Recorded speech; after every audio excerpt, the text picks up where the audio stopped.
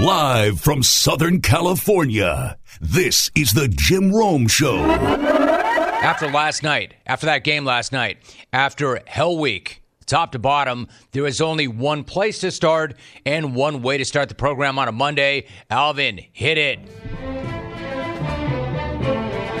The autumn wind is a bleeping Raider. And last night, it bleeped the Chargers up completely. Why don't we get right into it? And let's not recap that game. Let's not recap Sunday. Let's not hype the Raiders even for turning their season around after the John Gruden debacle.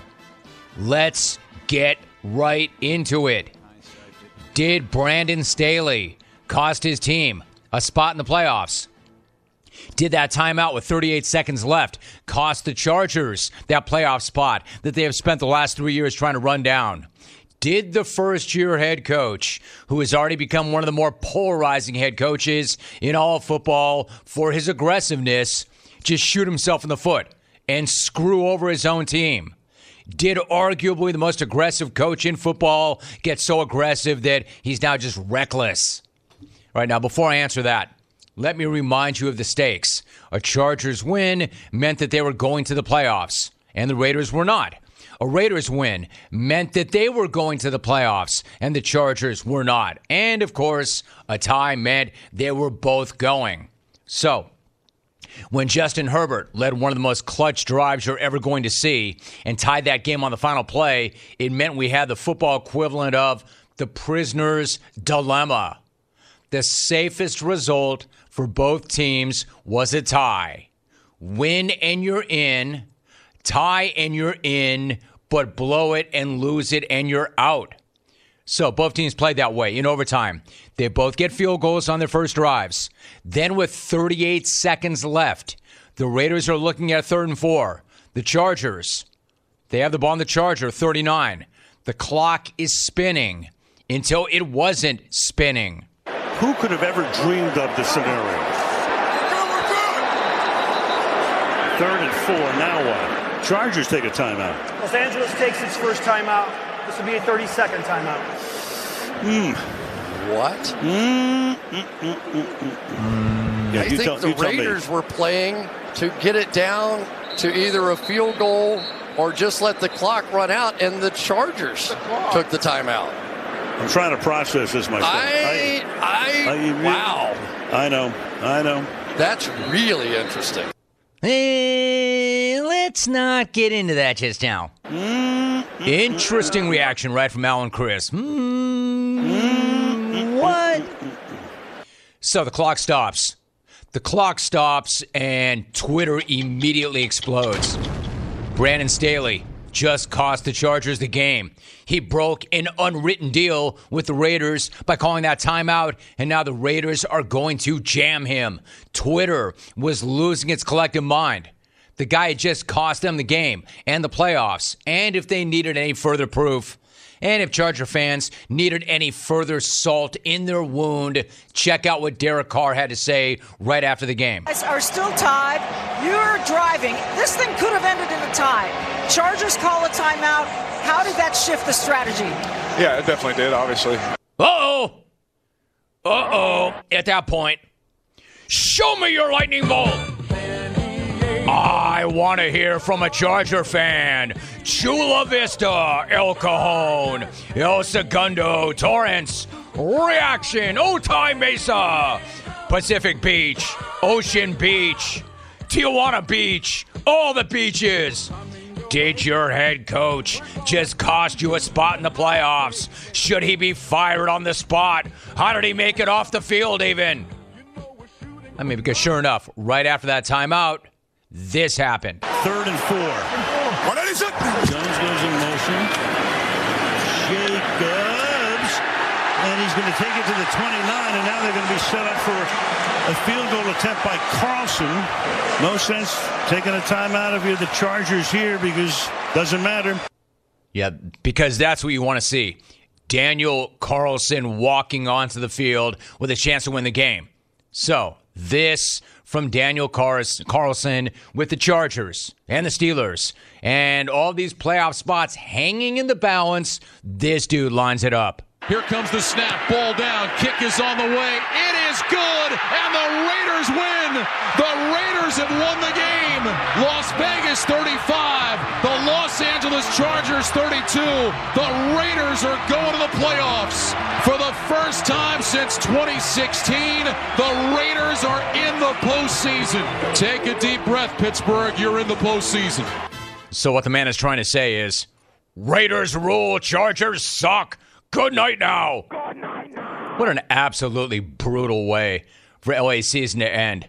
I mean, that's a franchise that's got a freaky history of being able to find ways to lose in heartbreaking, gutting fashion. Being a Charger fan means that you're used to your team inventing new ways to lose close games. That's just how it is. It could be a freaky play. It could be a dumb penalty. And man, were there plenty of those last night. It could be a coaching mistake, and it happened again. Except it didn't.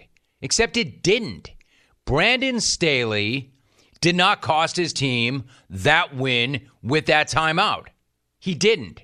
That's a fact. That's not where they lost that game. But I'll tell you where they did. I'll tell you exactly where they lost that game. It was right in front of everybody, and for some reason, most of y'all are ignoring it. Here is where they lost that game. 3rd and 4. Jones goes in motion. Jacobs. And he's going to take it to the 29, and now they're going to be set up for a field goal attempt by Carlson. No sense taking a timeout if you're the Chargers here because it doesn't matter. That's where they lost the game. When Josh Jacobs ripped through them for a 10-yard run on 3rd down. 3rd down with the season on the line, and you get gashed for 10 yards. That's where they lost it. A play where everybody knew it was going to be a run. Everybody knew who was going to run it, and the guy still gets 10 yards. That's where they lost the game. That cannot happen. Even worse, on 2nd and 11, he had a 7-yard run. 2 straight plays where everybody on the planet knew the Raiders were going to run the ball, and they still get 17 yards. With the season on the line, the run defense failed. Like, it's that simple. That's not analytics. That's not game theory. That's not crazy strategy. It's the exact opposite. It's the exact opposite of metrics and analytics. It's old school. It's 11 on 11. You know what's coming, and you still can't stop it. 2 straight plays of Raiders rule. Chargers suck. Good night now. Good night now. So it was not the timeout that cost them the game. It was the run defense that cost them the game, among many other things, but especially the run defense. It's not that he called timeout. It's that the defense could not make a play when it absolutely had to. Not only did everybody know it was going to be a run on 3rd down, that's the reason Staley called timeout in the first place. Yeah, we needed to get into the right grouping. We felt like they were going to run the ball, so we wanted to get our best 11 personnel run defense in, make that substitution so that we could, get a play where we would deepen the field goal. Yeah, well, that didn't happen, did it? Not only did they not deepen the field goal, they shortened it by 10 yards. That ended up being a 47-yard field goal. If that's still a 57-yard field goal, obviously that's a much tougher kick. So tough that maybe the Raiders do think twice about kicking it. Because at that point, from 57 yards out, a block and a return means that they're out of the playoffs. The Raiders might have actually taken a knee if it was still a 57-yard kick. And if LA had gotten a tackle for a loss on that play, the chances of that knee got even higher. Also, let's be clear about this. I know it's a lot more fun and it's a lot more convenient, and there's a lot more lava involved in pointing at that one guy in that timeout, but the Raiders were always going to kick that field goal. As much as it would have been cool to see them knee it out, and even I tweeted it in jest, but as long as they were going to be in reasonable field goal range, they were going to kick it. This is why they were in a shotgun on 3rd and 4 before the Chargers called timeout. You don't go into the shotgun to take a knee. Nobody does that because they weren't looking to take a knee in that spot. Again, yes, and here's another reason why they weren't, but yes, taking a knee would guarantee them a playoff spot. But making the playoffs with a tie and making it with a win were two extremely different things for the Raiders. If you tie, you face Kansas City, the team that beat the hell out of them twice this year by a combined score of 89-23. They didn't want any of that. However, if you win, you get the Bengals. And yes, I know the Bengals put it on the Raiders back in November, but that was a one-score game until the Raiders imploded with 2 turnovers in the final 5 minutes of that game. What I'm saying is this: if you're the Raiders and you've got a chance to play Cincinnati, you're going to take that chance. You would much rather deal with and take a chance against Cincinnati than you would KC. So they were going to do that before the timeout, and they were going to do that after the timeout. They didn't want to play KC. The timeout didn't change that. And before you freak out and kill Staley because of Carr's answer after the game, Carr did say, yes, that changed things. But then check out the entirety of Derek Carr's answer. Chargers call a timeout. How did that shift the strategy?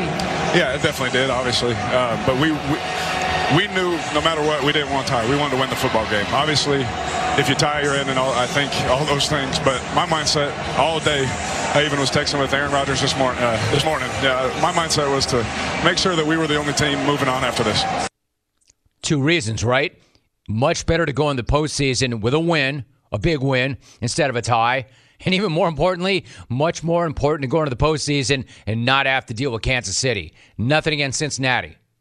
All right, I'm sure they'll hear that and they'll use that. But still, as much as I respect Cincinnati and I respect the hell out of them, I'd much rather deal with them than Kansas City if I'm the Raiders. So, if you want to kill Staley for being crazy aggressive on 4th down earlier in the game, or for having some strange personnel on the field after that timeout, you go right ahead. I'm not going to talk you off that point. In fact, even though I know Staley is about that life, I don't know what the hell he was thinking going for it on 4th down from his 18. And he probably should rethink going for it on virtually every 4th down. For instance, is it about putting your team in position to win, or is it about being right? It's a young coach. He's figuring it out. I still believe in the guy. But the timeout at the end of the game did not cost them the game. Their run defense did. When they absolutely had to make a play with a playoff berth hanging in the balance, they just couldn't do it, and the Raiders punched them in the face. Twice. And Charger fans are going to have to live with that for the next 8 months, while Raider fans are partying their asses off and heading back to the playoffs with a chance to shock the world and go on a run. Oh, one more thing. Instead of focusing exclusively on that timeout, maybe we talk for a minute or an hour about how they didn't do a damn thing to get Storm Norton a little help in blocking on that monster that's Max Crosby. Maybe a little help, maybe even a chip or 2 on this dude. Like, what I'm saying is the Chargers lost that game for a lot of reasons, but that timeout isn't it. And by the way, while we're at it, why don't we just tip our hat to the Raiders, because they bleeping earned it.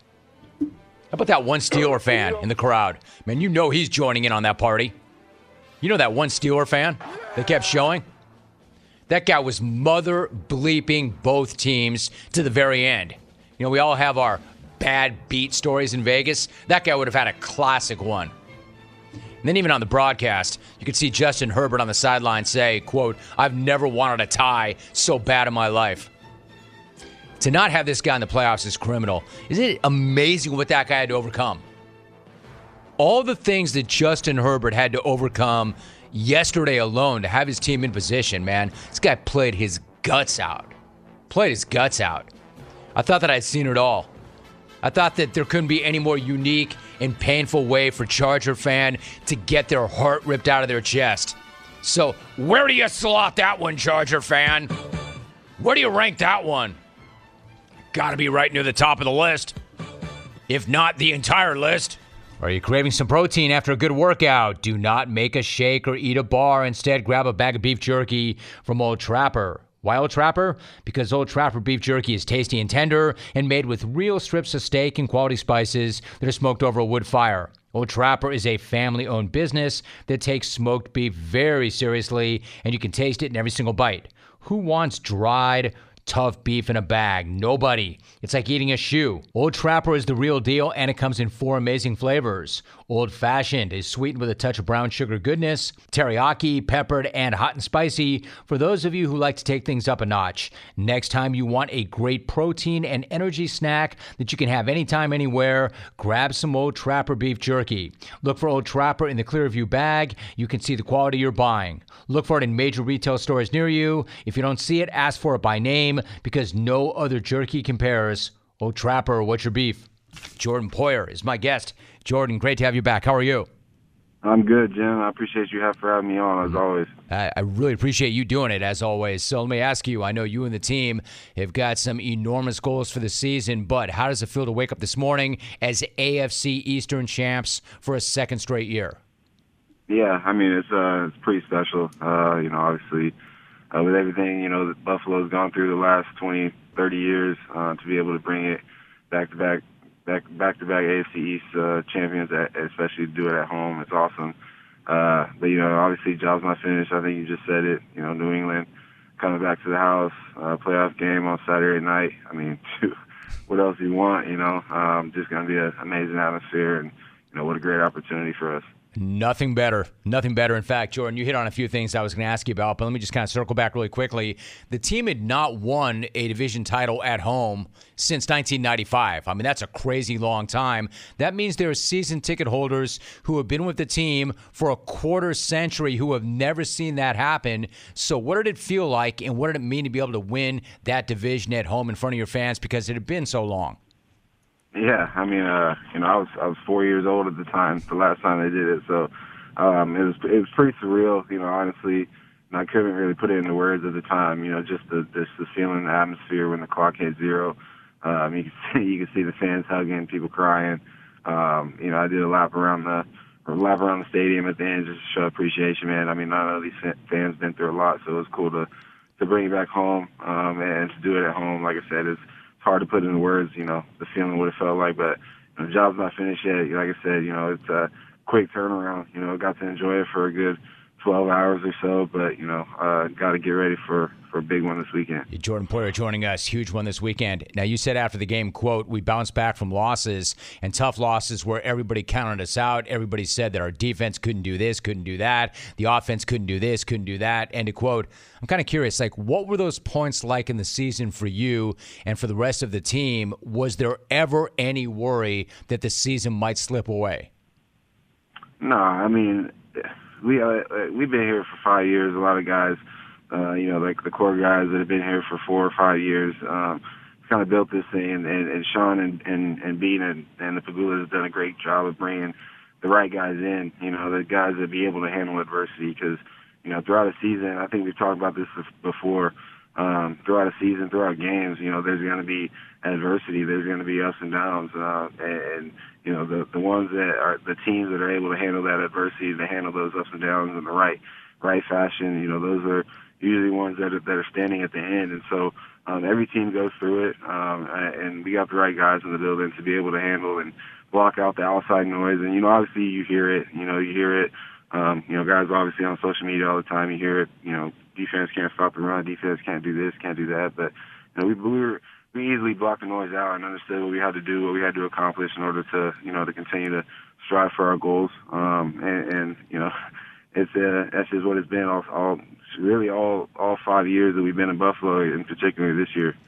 Jordan Poyer joining us. In other words, it's a group that's built for it. It's a group that's got a lot of character and a lot of grit in that locker room. Jordan, when you make the point that we block it all out, I accept that. I believe that. How much of that, though, do you block out? And then maybe how much of that do you convert into fuel and use that?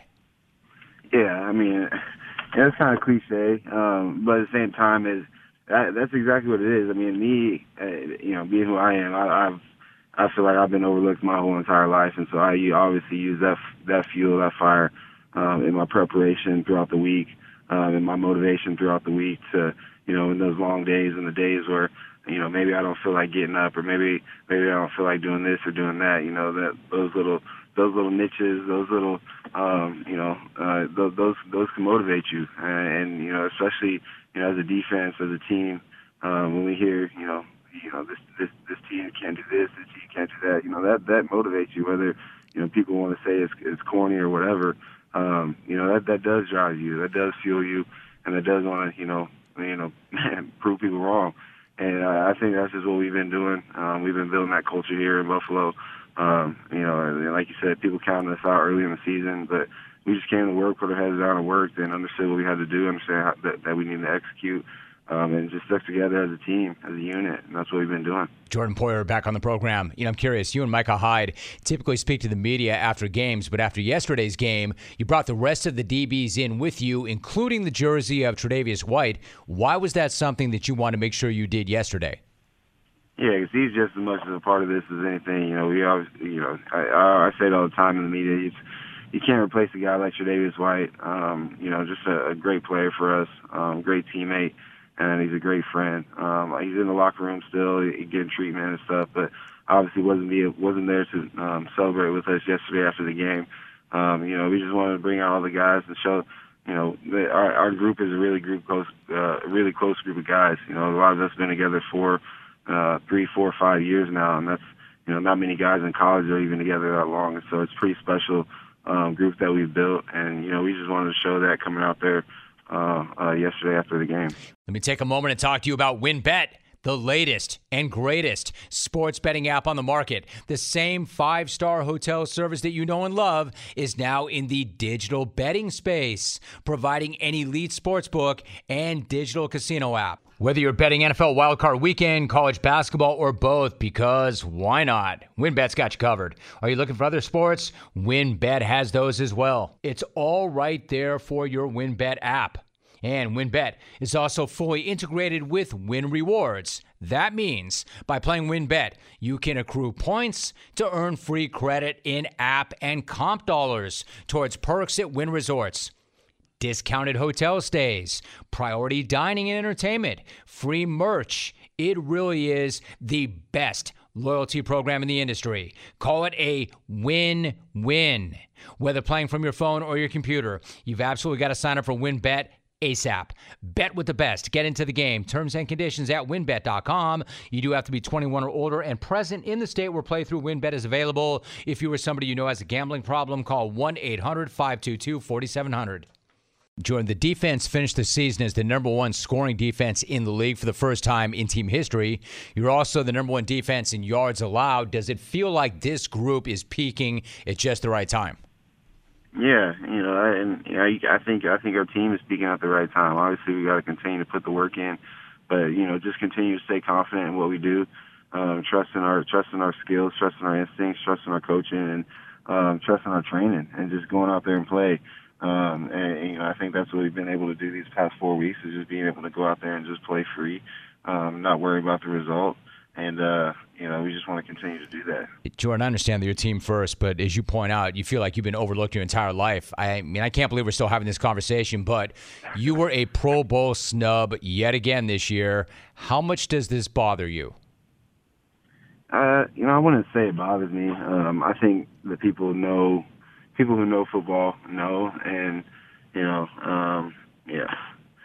It's a hard question, Jim. Because I don't want to say it bothers me, but it does. It pisses me off a little bit. I guess, yeah. You work hard at your craft. You work hard at what you do. And you obviously want to be recognized. But at the end of the day, things will play out the way they play out. And I'm not crazy worried about it. But it does piss me off, and it fuels me a little bit and wants me to, continue to prove people wrong like I always have.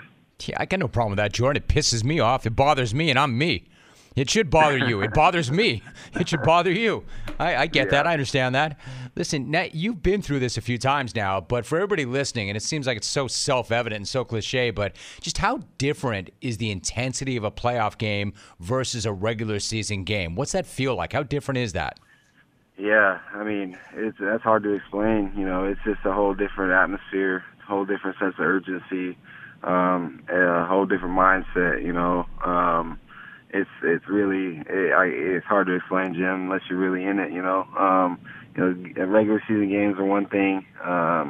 You talk about preseason games. Even preseason games going into regular season games is on a different level. But then, regular season games going into the playoffs is a whole different level. Everybody's game is notched up a little bit. Game plans are really tight, and so you just want to be able to come out and execute the game plan to your best ability. And when the opportunities are there, you got to make the plays.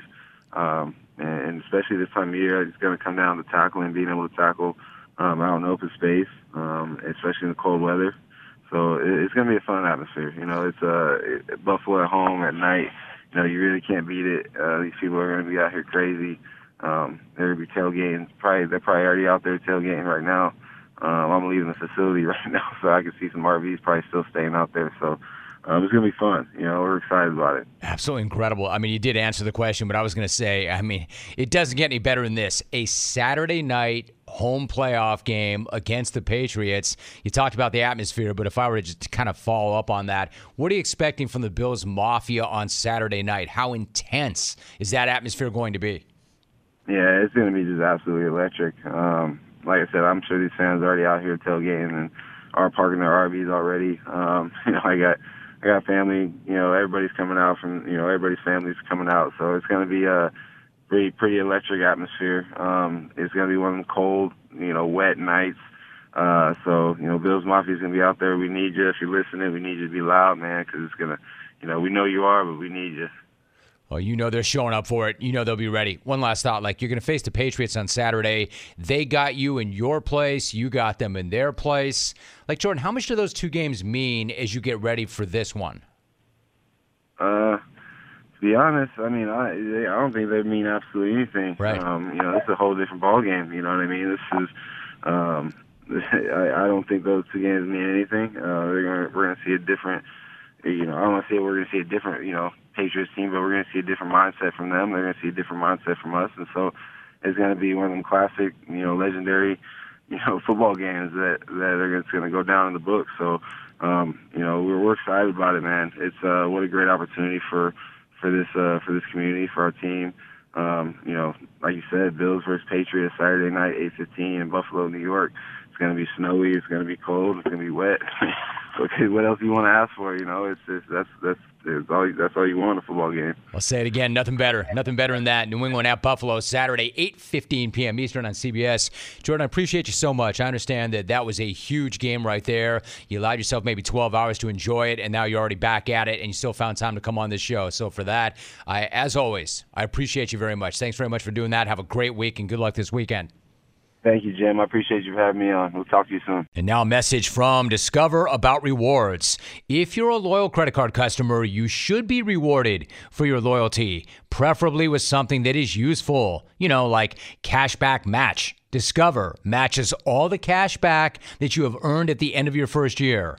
Finally, rewards that make sense. Discover. Exceptionally common sense. Learn more at discover.com/match. Limitations do apply. So why don't we wade into Black Monday really quickly? It's a real thing. The day after the NFL regular season ends, a bunch of dudes are immediately told to hit the bricks and don't let the door hit you in the ass. It happens every single year at this time. In fact, this year it even happened a little bit early. The Broncos fired Vic Fangio yesterday. Then the Vikings fired Mike Zimmer and GM Rick Spielman this morning. I'm not surprised by that, but I hate to see that. I hate to see either one, in fact, both of them lose their jobs. Now, it's not a huge surprise that Zimmer got fired. It was pretty clear that he was coaching for his job this season, and then they missed the playoffs, which means we're going to miss out on a head coach who drops ice-cold bombs like this. Do you think you want to get a look at Mond next week? Not particularly. Mike, why don't you want to get a look at him? I see him every day. Ice. That I'm going to miss. I'm going to miss that a lot. I hope somebody brings this guy back in stat. I hope that Zim doesn't want time off. I hope he gets another opportunity. I hope somebody brings him in stat. And if they can't bring him in, or he doesn't get the opportunity, or maybe he wants some time off and he wants to kind of reset himself, Just make sure you put a microphone in his face every single week. I want him dropping that fire on backup quarterbacks. I want him calling his old boss, Bobby Petrino, a, quote, gutless bastard. You bastards! And a, quote, gutless MF. I'll tell you something else. If I'm Kirk Cousins, I'm starting to sweat right about now. Are the new GM and head coach going to want to keep him around? Not so sure about that. However, the firings did not stop with Zimmerman and Spielman. That was quickly followed by Chicago blowing out Matt Nagy and GM Ryan Pace. So you've got 5 dudes fired in a matter of hours. In other words, if that morning newscaster who roasted Doug Collins was still on the air, or if he is, in fact, still on the air, he'd be needing some ice and ibuprofen for his vocal cords. If you're getting ready for work right now, then you're probably not Doug Collins. Cold-blooded. That dude was going to need help from Alec Baldwin. Hit the bricks, pal. And they both needed backup from Sid the Kid. Pack your bags.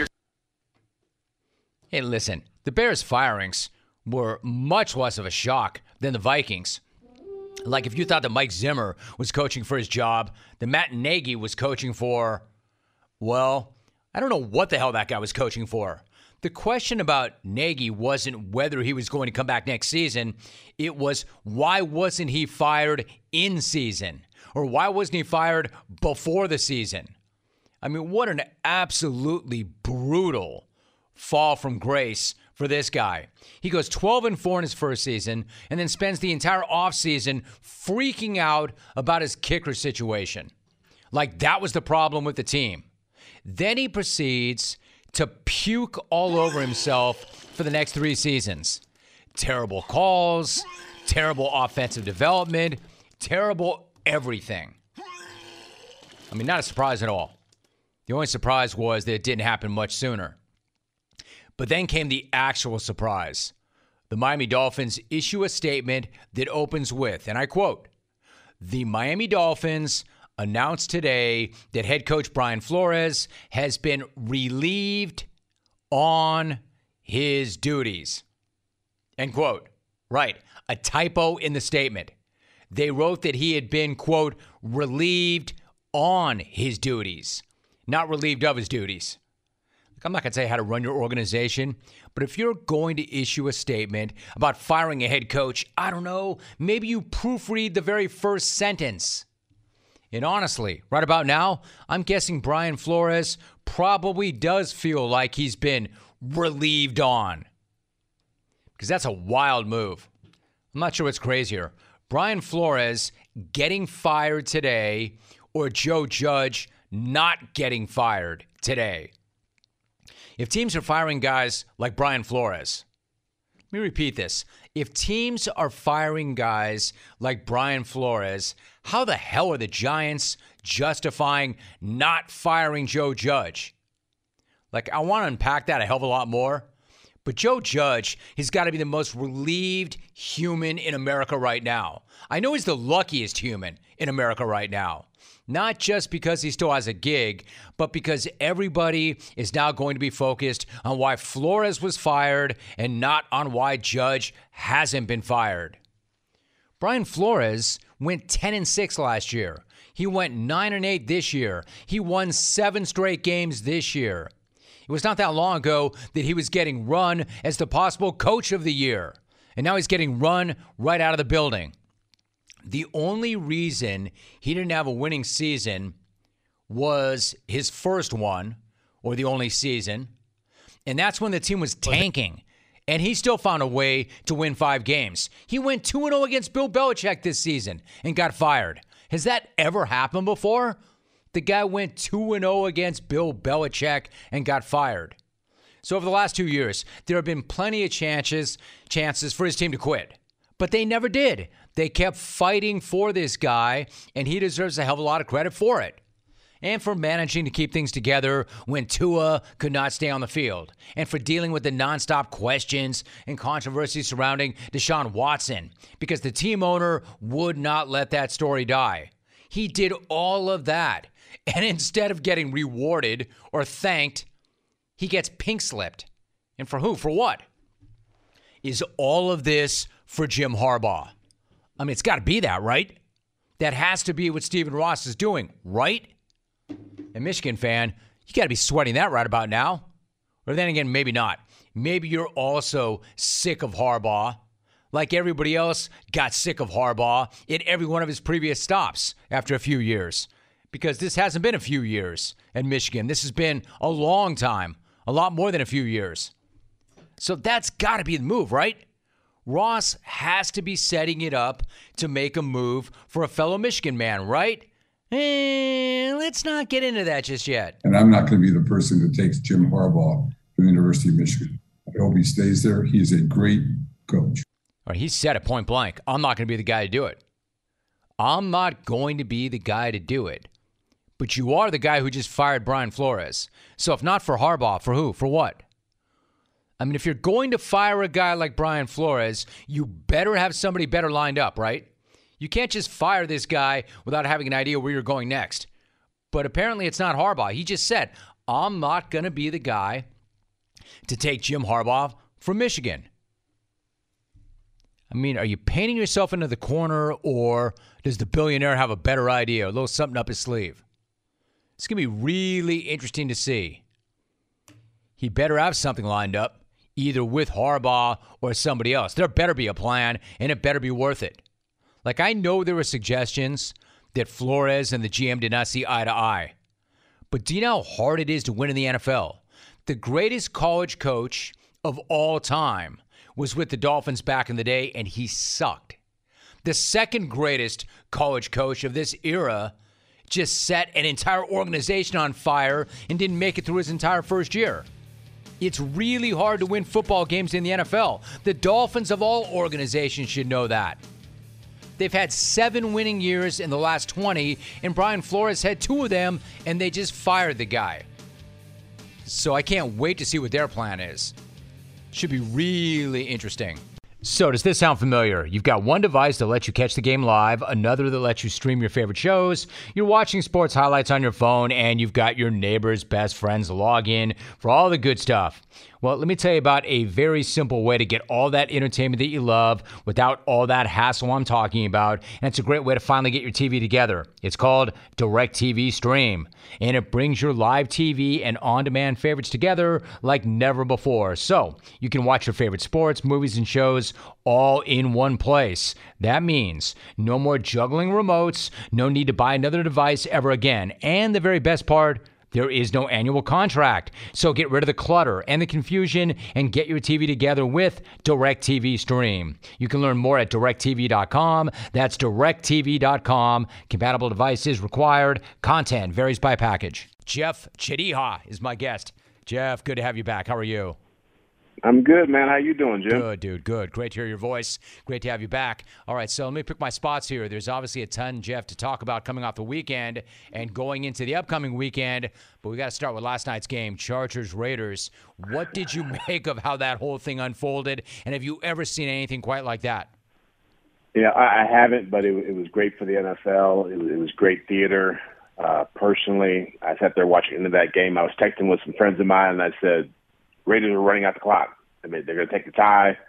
Nothing to lose here. They're in the playoffs. And all of a sudden, Brandon Staley does what Brandon Staley does, takes a timeout, kick the field goal, game over. And I know he's taking a ton of heat, and I have to say that I'm on that bandwagon. I feel like I understand what he's trying to do with the Chargers this year. A little too aggressive for my taste, but I also want to give a lot of love to the Raiders, man. It's like I've said all year long, I live in Kansas City. People always talk crap about them, and I said, this team's not going to fall apart. Whatever they go through, they're different tone to them, and they showed out. So congrats to them. We're talking to Jeff Chadiha. You know, there's a lot in there in that response that I want to get to. But for the Raiders, given how their games, Jeff, went against Kansas City this year, how big of a difference was it to go from facing Kansas City to facing Cincinnati, and was that part of their mindset? You know, it might have been. I didn't think about that aspect of it, but it's certainly a better setup for them. Now, the Bengals did give the Chiefs all they could handle and beat them. But, yeah, part of me with the Raiders playing the Chiefs both games this season, I thought there was a stubbornness. I think they were so unwilling to change their approach. An approach that has worked for other teams playing the Chiefs this year defensively as far as slowing them down. But I think more so, I think it's just about, I think they wanted to go into the playoffs with some momentum and the belief that they can win games and that they continue to do what they've been doing, which is playing hard, finding ways to win, playing with toughness. I give that head coach, Rich Biasucci, a ton of credit because that team easily could have fallen apart. Jeff Chadiha is joining us, based on who you've spoken to and based on what you see. How do you think that plays out? I mean, still, lots of amazing opportunities in front of them, but in terms of him as a potential long-term or permanent head coach, how much of a shot would you give him? Right now, probably 10%. I think it's a lot of big names going to be out there in the market. And as good of a job as he's done, I think you'd have a hard time finding a lot of interim coaches in this league in the last decade who've done well when they've gotten the job full time. I mean, the list is pretty short. And so I do believe that they'll probably make a run at Jim Harbaugh, and he's tight with Mark Davis, the owner there. There's plenty of guys out there, from the Kellen Moores, the Eric Bieniemys, the Byron Leftwiches. There's a ton of coaches out there who've been waiting for the opportunity. But, I think that it's going to be tough to get that job unless he just ends up holding the Lombardi Trophy in February. Jeff Chadiha joining us. All right, so Kansas City had manhandled the Raiders twice this season, and we talked about that. In terms of their defense, they had a tough time to end the season, the regular season, but they played much better of late. When you look at Kansas City and you look at them defensively, what kind of thoughts do you have right now? I have questions, and I had questions when they were on that 8-game winning streak and they were playing so well because they didn't see Green Bay with Aaron Rodgers. They saw Dallas, but Dallas didn't have Amari Cooper. CeeDee Lamb got hurt in the game. Dak was, in that slump that he'd been in. And so really they'd beaten up on a lot of teams like Denver with Teddy Bridgewater, the Steelers with Ben Roethlisberger, the Raiders, obviously. And so I wanted to see them against a really good offense. And when they saw the Bengals, it was a different story. And when they saw Denver on Saturday, Drew Lock, it was a different story. So my concern there is that if Chris Jones isn't playing out of his mind, that defense is a different defense. And so he's the key for everything there. When he moved the defensive tackle, they got better. When he hasn't been making a ton of havoc, they haven't been good. So they got to get him going for the postseason. Right. So what about the other side of the ball? Earlier this season, Patrick Mahomes did not look anything like Patrick Mahomes when it came to turnovers. Now he's got one interception in his last 5 games. So what was happening earlier in the season, and what do you think has changed since then for him? Well, I think what changed was that teams were obviously taking away the deep stuff, playing a lot of too high safeties. That's why I was laughing what the Raiders were doing, because I said their defensive coordinator, Gus Bradley, he was too high. He didn't have a too high approach. He was just too high in how he defended them because they were scoring a lot of points against that defense. And I think Patrick Mahomes realized, let me take what people give me. Let me throw the ball to players like Byron Pringle and Mecole Hardman and Demarcus Robinson and Darrell Williams and check downs. And he got comfortable with that. He wants to be an aggressive quarterback going down the field, making big plays. But now he's found a way to accept driving the football. The only thing I'll say about that is what made them special was that quick strike ability. And without that, they aren't as imposing to opponents as they would have been in previous years. Right. Jeff Chadiha joining us. All right, so I had Bill safety Jordan Poyer, as I mentioned on the program last hour. Buffalo, Jeff, took a lot of heat earlier this season when they were losing to the Colts, the Pats, the Bucks. How do the Bills look to you right now?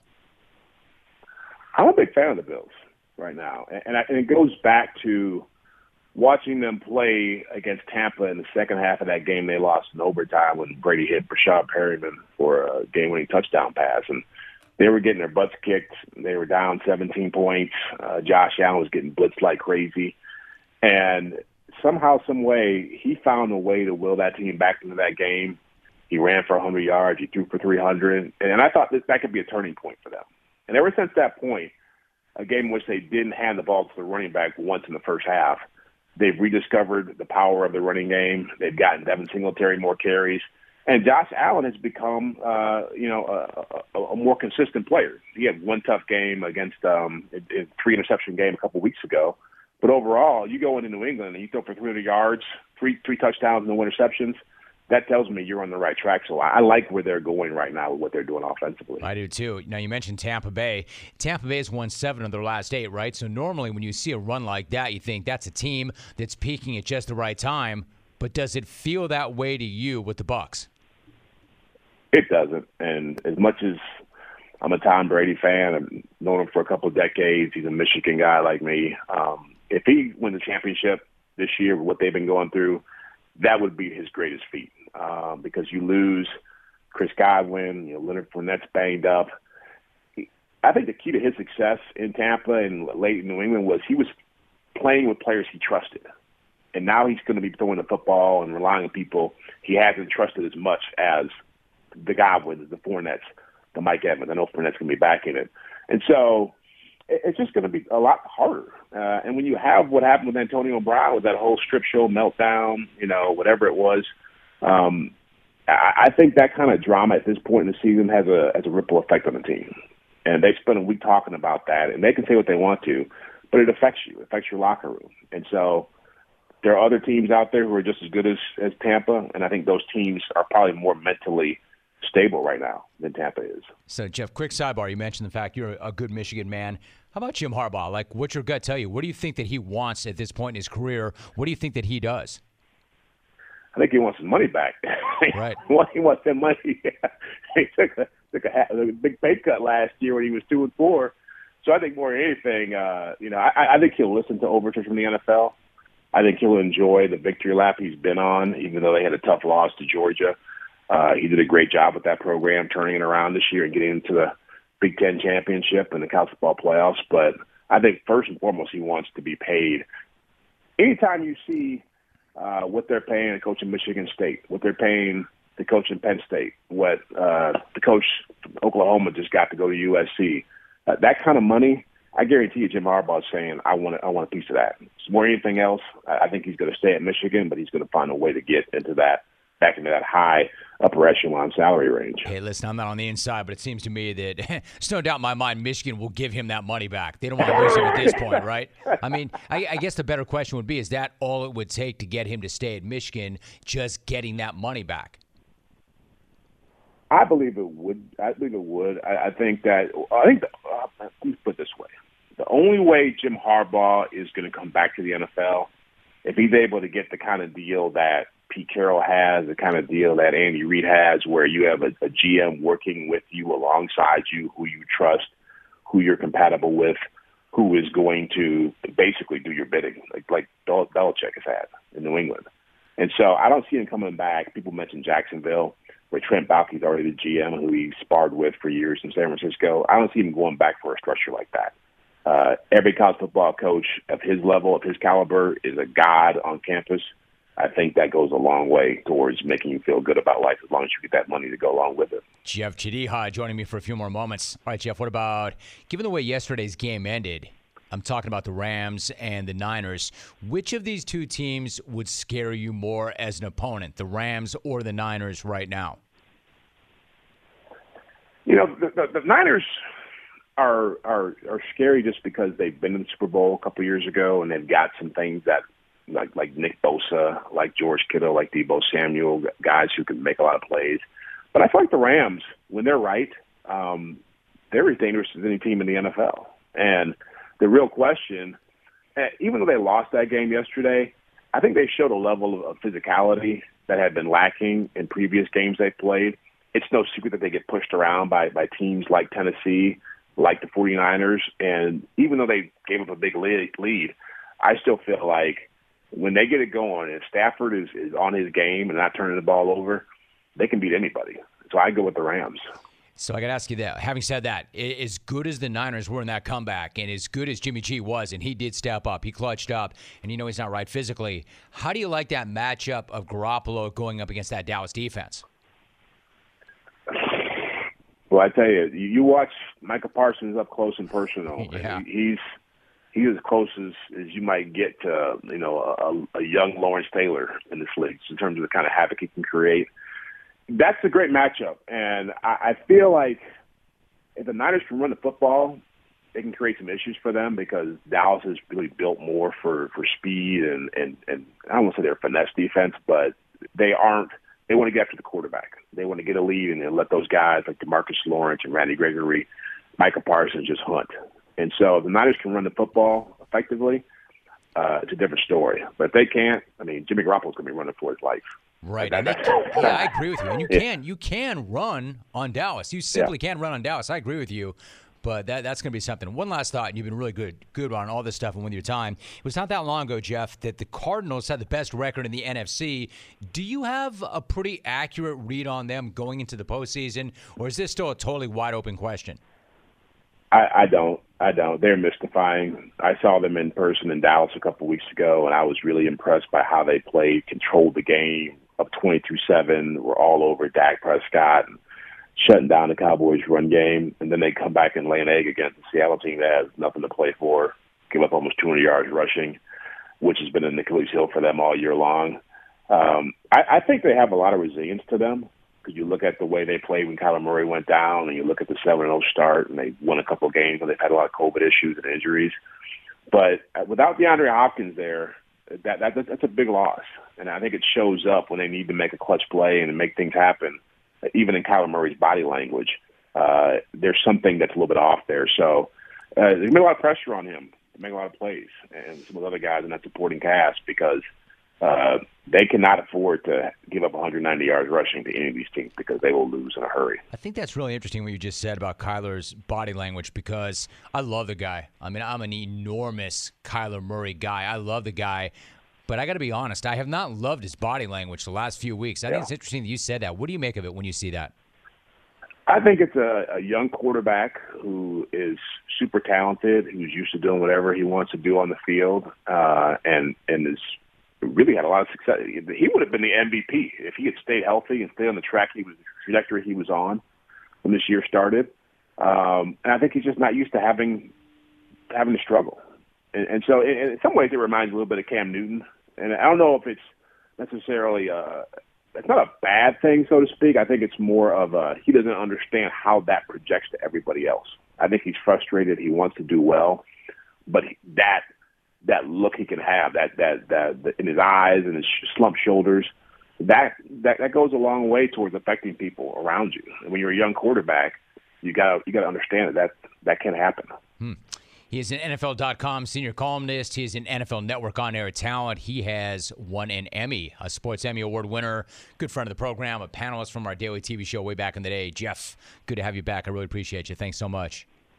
Hey, always a pleasure, man. Happy New Year. The real Raider Mike. Let's go there right now, wherever he is.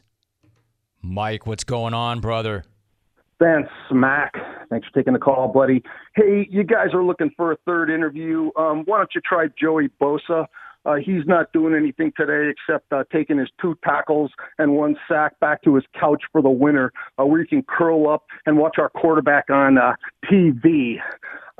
Victory Monday here, Jim, how sweet it is, to finally, here I am at the completion of a season, and I'm watching other mutt teams clean their house by running their retread coaches and starting dissecting their draft positions on their geek freaking draft engines.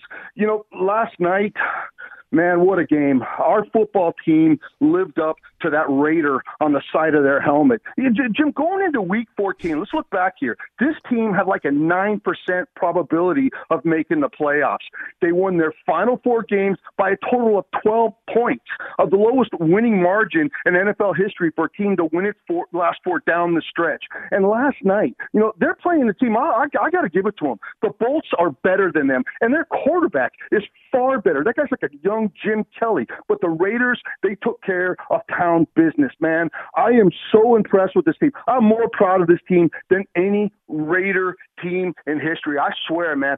And last night, I haven't seen a game like that since the 1981 Bolts-Dolphins playoff matchup. And it wasn't no friggin' fluke, man. The Raiders, they stuck to the formula, Jim. A balanced running attack. They looked like they were getting stuffed on the run, but Josh Jacobs led an attack that had 174 freaking yards. Derek Carr, 8 for 17 on third downs, a 38-minute time of possession. You could run on the Bolts, man. This is the same offensive pattern, Jim, that they did Indy with. Our quarterback hung in there again and got the game game into our kicker's hands late. And Carlson, man, this guy's ice. 9 of 9 on lead-changing field goals with less than 2 minutes to go in the fourth quarter or OT if you need them. Another NFL single-season record. And, I can't end the call without a hat tip to the boy wonder, Brandon Staley. Jim, I go back way over the years, and I faced some pretty arrogant a-hole coaches in my time. Marty Schottenheimer, Rat Shanahan, but none of those dudes were ever stupid enough to go for a fourth down on their own 18-yard line. This kid wants to convey a perception of arrogance, yet he coached his team and his young version of Jim Kelly straight out of the playoffs. I mean, I'm liking the 5th seed, Jim. We got business to settle in Cincy, and I think we can beat that team. And if the Bills Mafia takes care of business, we're going to be in Nashville the week after that, and we match up very well with the Titans. We're still playing with house money, my man. Raider Nation, baby. Raider Mike, bring up the wind. Oh, you rock that damn call. Let's go to Omaha, Nebraska. Kathleen. Hey, Kathleen, how are you? If the Chargers keep wasting Justin's career like they have the first 2 years, then he is going to have to go elsewhere when the time comes.